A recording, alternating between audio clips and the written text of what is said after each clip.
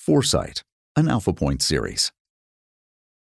David Paterson, Governor of New York, 2008 to 2010. Blind since childhood. I suffer from optic atrophy, which is scarred tissue that lies between the retina and the optic nerve. And actually, the nerve is almost burned to a crisp. Fighting for an education. When I became school age, the New York City public school system would not guarantee my mother that I'd be educated with the rest of the students.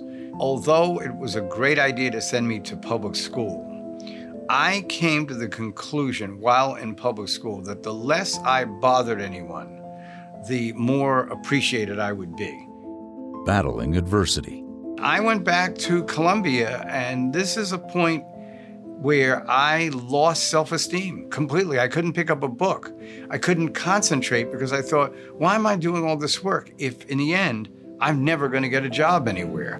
Rise to prominence. Some of the elected officials said to Muhammad Ali as he arrives, they said, you should come and meet the youngest state senator. He's the third youngest state senator ever elected in New York State.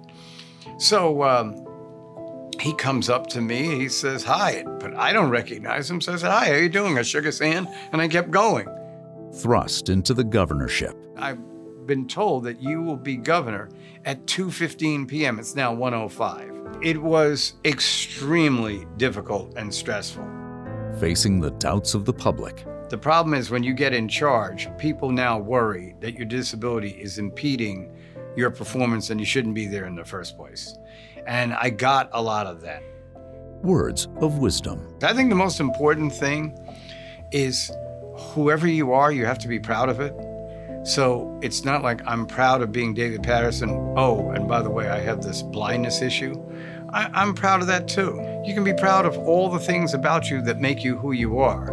And there's no one around to tell you that you can't do that. Foresight. David Paterson in an unfiltered conversation. Foresight, an Alphapointe series.